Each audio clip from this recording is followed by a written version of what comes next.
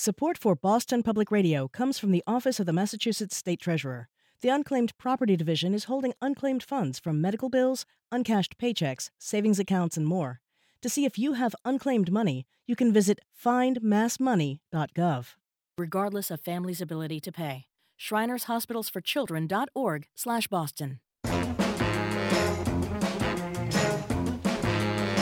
Welcome back to Boston Public Radio. Jim Browdy, Marge Regan. Marjorie's had lunch. She didn't share hers with mine. I haven't had any. We are live from our GVH studio at the Boston Public Library. Just want to get that in there. Okay. Is a diner Just still really a diner? ticked off. No, not me. Speaking of food, even if it only exists online, that's what some savvy restaurateurs who own multiple virtual restaurants that can only be frequented on Uber Eats, for example, think, and they are not alone, like they've done with other industries. The tech sector wants to disrupt food service, but is everybody better off for it? Joining us to talk about this, a payment problem at one of Jose Andres' restaurants, and more is food writer Corby Kummer. Corby's the executive director of the Food and Society Policy Program at the Aspen Institute, senior editor at The Atlantic, and a senior lecturer at the Tufts Friedman School of Nutrition, Science, and Policy. Hello there, Corby Kummer. Well, hello there. It is the first day of term at the Tufts Friedman School, and we're all very excited about it. Oh, Congratulations yeah, to you. Thank you. Back to school. So before we Gotta work talk a little about bit, any problems with payments to workers,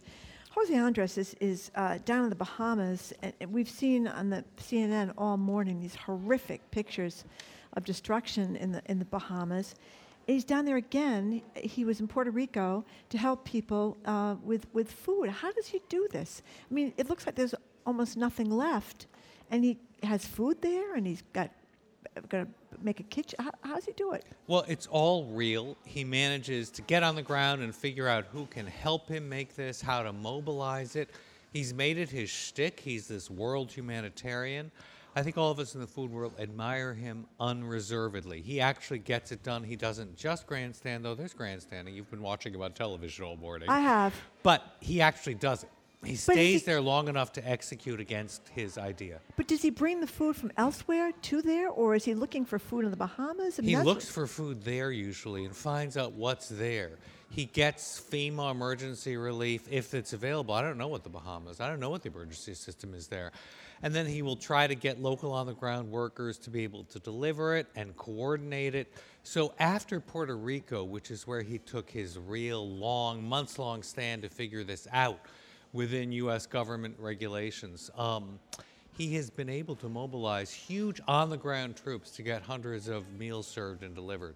I'm surprised that he gets FEMA money in light of I didn't know that, in light of the fact that he has obviously had his problems, including in court, with the President of the United States. Oh, he did work within the system. Really? Big time in Puerto Rico, yeah. And by the way, speaking of Puerto Rico and Bahamas, he was also serving food, if you recall, to the furloughed workers during the federal shutdown Right, on in his own Washington, dime. D.C. He is really unbelievable. Now, which almost broke my heart. I hate to be overly dramatic. I read the story while I was on vacation in the Washington Post about he being sued, or at least one of his outlets being sued, at one of his restaurants for wage fraud or some such thing. His contention, which I hope is accurate, is that it was just a technical snafu, some computer glitch. Is his defense credible or no?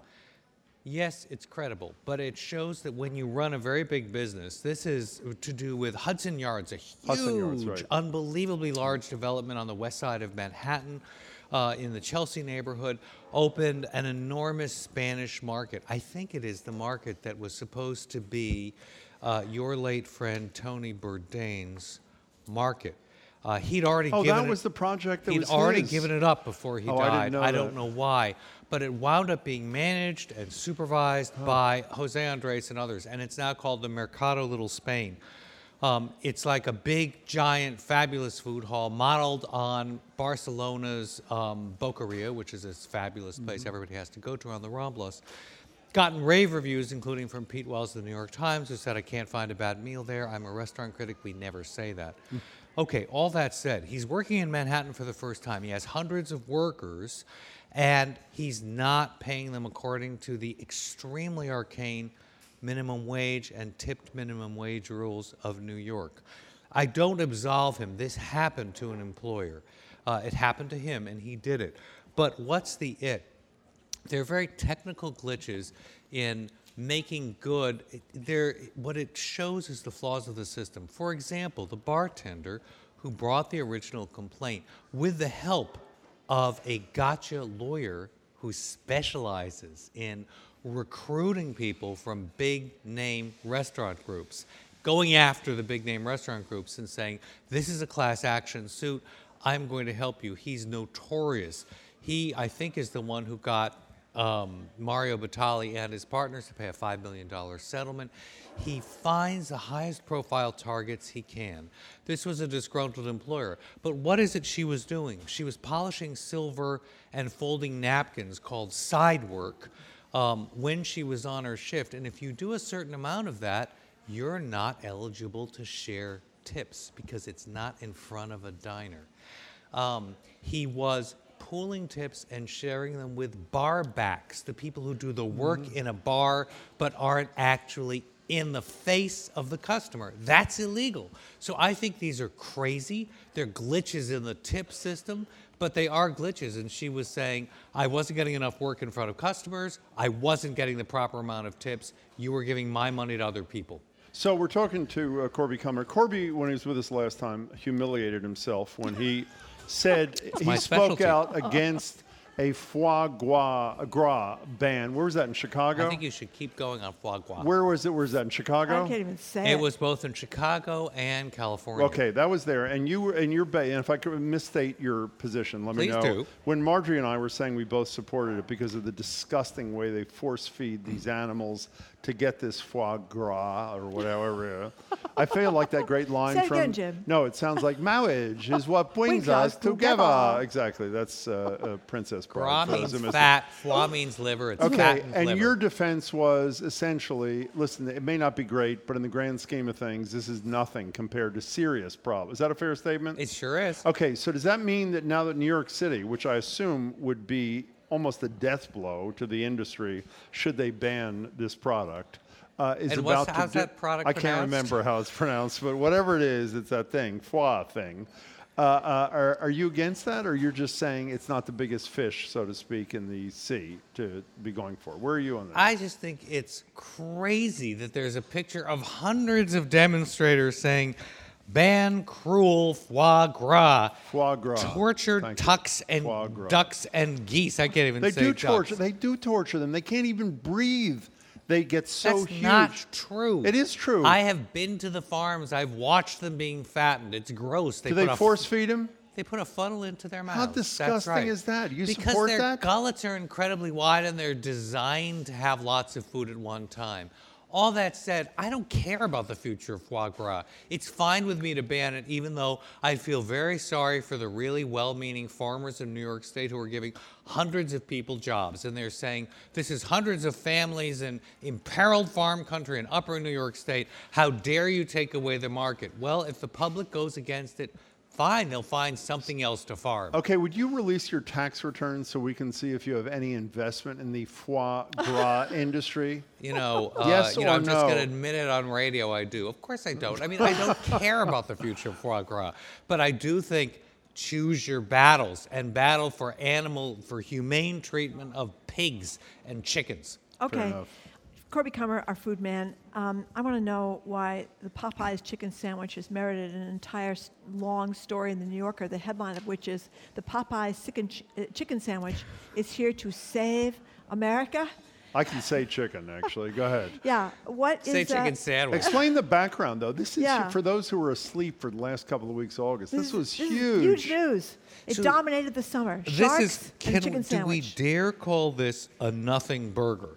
This was entirely a social media story of a very cleverly designed launch of a new product from Popeyes, saying, we have this great sandwich, but you can't get it.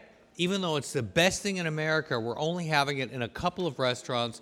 You can't get it, but don't you want to get on a plane to Los Angeles, I think it was, where you can have it. A woman who was a clever owner of Sweet Dixie Kitchen was smuggling in Popeye's chicken to put this sandwich on her menu. It became a thing. Instagram, social media, you got to have Sweet Dixie Kitchen's Popeye's Spicy Tenders.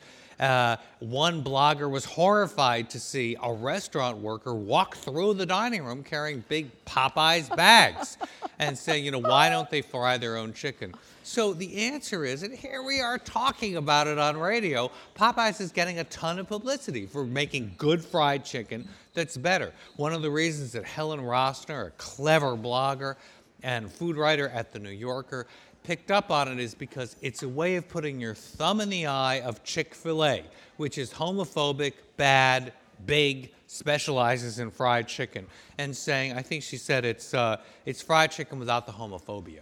So this is great. It's a way of saying Popeyes does make better chicken. It is crispier. It's less fatty.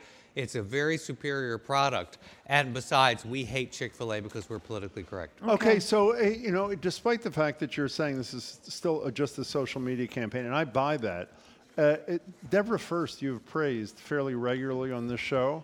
Deborah First did a review of this thing, which I love, by the way, because most food critics like you sort of do more high-end stuff and don't do things like at fast food restaurants. You are so wrong. Thank Not you. that I have done it, but I'll tell you in a minute.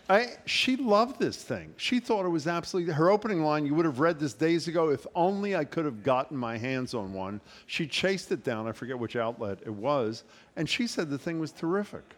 Yeah, sure. Okay, so it's a social media thing. She's a clever writer. I admire her unreservedly. But she sees on the social media phenomenon, and you can't dislike Popeye's fried chicken. It is better. You could. It is better than everybody else's.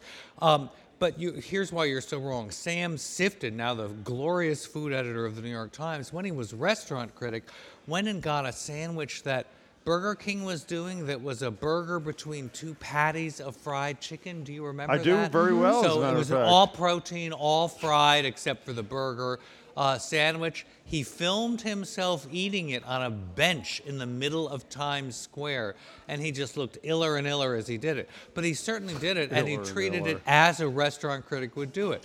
So, of course, Deborah loved it. What's not to love about Popeye's By the way, I I just think I wanna can be say clear. foie gras. I've been practicing gras. silently. Perfect. Is the Perfect. Popeyes chicken sandwich going to not save America then? I guess it's not really going to save America. I It's thought maybe- not going to save Okay. America, but All in right. the middle of Just wanna be August clear. doldrums, it certainly provided lots of copy. But it is an economic indicator of how budgets are. Is that correct? I don't think it's particularly correct. It's that people like fast food and they like what's cheap. Okay. By the way, Arjun corrects you, says it was the KFC Double Down that Sifton was eating in that thing. But here, let me read you from Wow, Deborah Arjun first. is fast. Here's He's this. very I fast. sat Wow. at a Very table. quick. This is beautiful.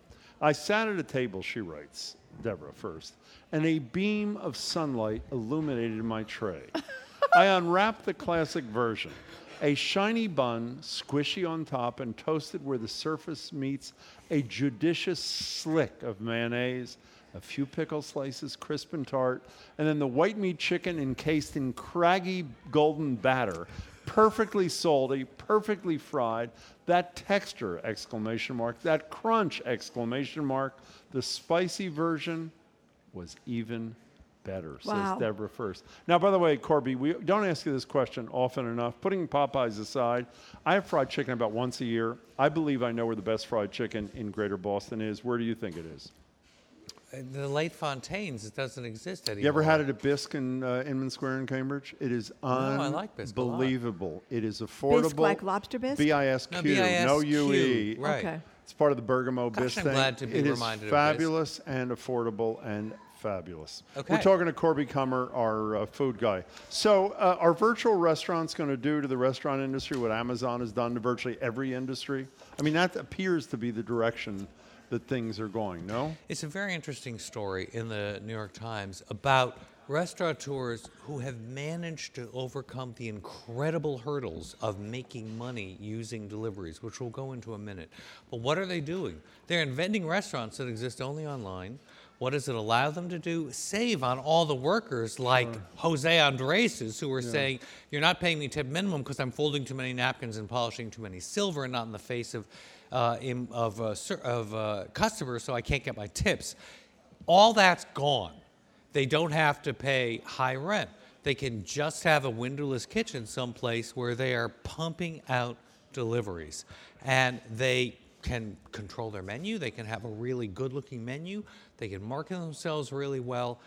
saving all this money on labor and rent. They're doing just fine by inventing menus top to bottom, saying, here's my restaurant. Oh, by the way, no premises, no tables, no nothing, no sunshine, forget it. But we're going to get you good food delivered to your door. Given that there's the existence of these delivery services, great. More power to them. I think they've identified a market opportunity and good for them. So I'm assuming, not knowing nothing about the industry except as a consumer and talking to you who are an expert in the industry, that the middle ground for a brick and mortar restaurant is, unless you are wildly successful, you got to work like crazy to create a hybrid institution, which allows you to serve food in your physical space and allows you to develop a huge virtual business as well, or no? Well, the standard complaint when you hear a restaurateur is, these services gouge me. Yeah. They lower me in their rankings or where they show customers if I'm not paying their ransom money for better placement.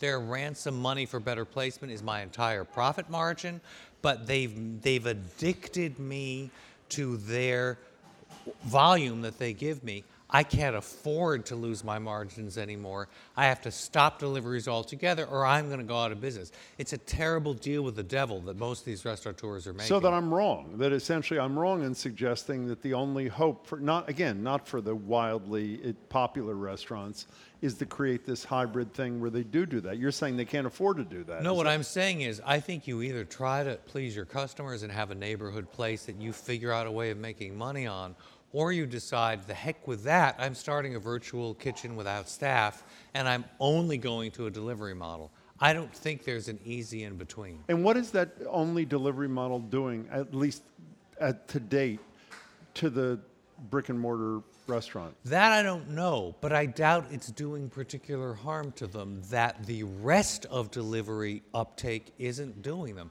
which is to say people don't go to restaurants as much anymore. They just stay home. They just order it. Yeah, I think restaurant business is going down in a lot of cities because busy professionals want to have it delivered to their doors. Now, I think the larger question, which is dealt with in none of these discussions, is Uber's losing a ton of money. These delivery services aren't going to exist forever. This model isn't going to exist forever. But right now, while it's cheap for people to get food delivered, restaurant owners are clever to find out this market gap. So what's happened to the old order the food and then go pick it up? Is that just all over now? Like pizzas, Chinese food? I do How that. many times have you done that? So the only people I know who do it, and they do it, is when you're going home on the subway, you know you've got 35 minutes in the subway, you go onto the app and you say, your restaurant's on my way home, I'm going to just get it. It's easier. But I think that largely people are going onto the apps and they're having it delivered at their houses. Yeah. Okay, so in light of the fact that I know nothing about the industry, why don't you keep hypothesizing about it, Jim? So I will.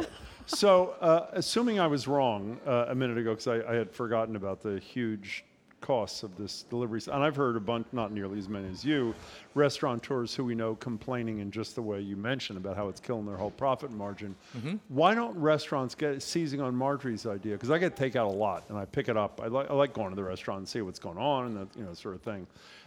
Why don't they give me a discount? I don't take up space in their restaurant. They don't want me to order through Uber Eats or DoorDash or something because it's going to croak them. As of the moment, I pay the exact same thing to pick up. Obviously, the tip is a little smaller than it would be if I was sitting at a table. Why don't they give me 10% off? They still do far better than they would do if I ordered through one of these delivery services, but I'm not taking up space. I'm not costing them the same amount of money on wait staff and that sort of thing. Why aren't restaurants doing that? First of all, you should suggest it to the places you regularly patronize and say, I'm taking my business away if you No, I don't wouldn't start do giving that. me a 5 to 10% I wouldn't do discount. that. But why aren't they doing that as a business proposition? First of all, I don't think there are that many customers like you who are tempted to pick it up on their own. Really? Okay. If you are getting it delivered, they're paying such a big percentage to the online service that has found them and delivered them the customer and the order that they're already losing a lot of money. Also, I think a lot of them would say, we are giving you a discount because you don't have to leave any tip at all, whereas you feel obligated if a server has come to you. So one last thing about this, which we have discussed with you in the past. The services, the names of which escape me at the moment, we've discussed with you in the past, which provide in little wrappers every ingredient, exactly what you need, theoretically with no waste. Meal kits. Meal kits, they're not doing nearly as well as they were doing early on. No, Are they? they're another thing that is, I mean, there's still Blue Apron. It is, last I heard, adding lots of potatoes and starches to its food so it could reduce food costs because it's not doing well. No, these are these fads that are largely driven by online access and the fact that people are buying everything online now, having it delivered, having it made. So I think that all these things we're watching are fads, and you have to wait to see how long will it last. Okay, so one last thing. I'm sorry to belabor this, but Keep I'm going. actually obsessed with it because amongst my favorite places in the world are good restaurants. Bisque, fried chicken. Is Amazon essentially put the bookstore industry out of business with some wonderful independent exceptions and that sort of thing. And a lot of us used to love to go and a bookstore. I mean, the same joy that you have sitting in a nice restaurant with a nice environment, a nice wait staff, was how you felt about being able to sit in a nice soft chair at a good bookstore and sit and read or browse or whatever you did. In 10 years, is the same thing going to happen to physical restaurants? Are we going to have, 50% fewer because everybody's doing delivery a la Amazon coming to the... And why isn't Amazon doing food delivery since they're doing everything? I know they do a grocery store delivery, but are restaurants going to disappear?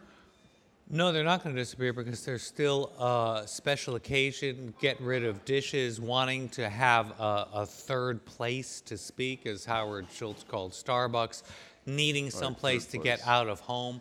All that will still go, but for the kind of utilitarian, we don't really have time to eat, we don't feel like cooking, that is delivery at home. We're talking to Corby Kummer, our food guy. Okay, so before you go, tell us about DoorDash and their tipping issues. So, this is the perfect way to follow this virtual restaurant phenomenon, which is to say, the life of deliverers is hell. And we saw this 2 months ago when this fantastic New York Times reporter spent a couple of days doing nothing but meal delivery. And he took all kinds of videos, including truly horrifying ones taken from his chest or helmet or whatever as he was biking through Manhattan and nearly killed every 5 seconds. And so they kept running them as 6-second Vimeo-style videos when you were paging through the story, giving you an instant ulcer as you were watching this. And then he went into what it was like to try to grab the food, try to get to the people who never looked you in the eye. They opened their doors, horrible. they slipped it through, and he filmed them. And there was no need he had to mask their identity because they wouldn't even show their faces. So it was this horrible, dehumanizing experience. But one of the things he dinged DoorDash, which is where he worked, was saying, hey, those guys have tipped me. Who's keeping the tip? You, DoorDash. It's not going to me because you've guaranteed me a certain minimum. It is higher than the competition for Uber, but you're pocketing the tip. And it turned out to be a complicated matter because he got such bad publicity. He caused such bad publicity for DoorDash, they changed their policy. But what did they do? They lowered their guaranteed minimum, and a lot of riders were really angry at this Times reporter. I think it's probably better in the long run. I haven't done the economics, and I think most of the really angry employees were far more efficient than this poor schlemiel of a reporter possibly could be trying to get all of these places delivered. So is it not illegal to, if something is designated as a tip, can the employer just capture that and consider it part of his or her income rather than the income of, tip means something under state laws, obviously. Yeah, it means different things to every state, which is why we were talking about Jose Andres getting dinged. Certain people can get tips and certain people can't. No, it sounded blatantly illegal, but I think that they had this legal loophole because they were guaranteeing a higher than minimum rate for the delivery in the beginning. Corby, it's nice to see you. Thank you very much, Corby Kummer, as always. A lot of passion there. A lot of passion, that's right. Corby joins us every week. He's passionately executive director of the Food and Society Policy Program at the Aspen Institute. He's a senior editor at The Atlantic, and he's just gone back to school as a senior lecturer at the Tufts Friedman School of Nutrition, Science, and Policy. Thanks a lot, Corby. By the way, I embarrassed myself, so let me say it clearly. Foie gras is how you say it. Foie gras. That was humiliating. It was humiliating. Thank you. I can't say it appreciate either, that. You just did. I can't say it fast. Say it. Foie gras. That's right. Yeah. We're done. All right. Let's move on. Up next, Ali Narani is here to go over the latest developments of the Trump administration's immigration crackdown. We're going to talk about the kids that may or may not be staying in hospitals with very dread diseases they can't get cured in their own country, and a bunch of other stuff. You're listening to 89.7 WGBH, Boston Public Radio. We are broadcasting live from the WGBH studio at the Boston Public Library.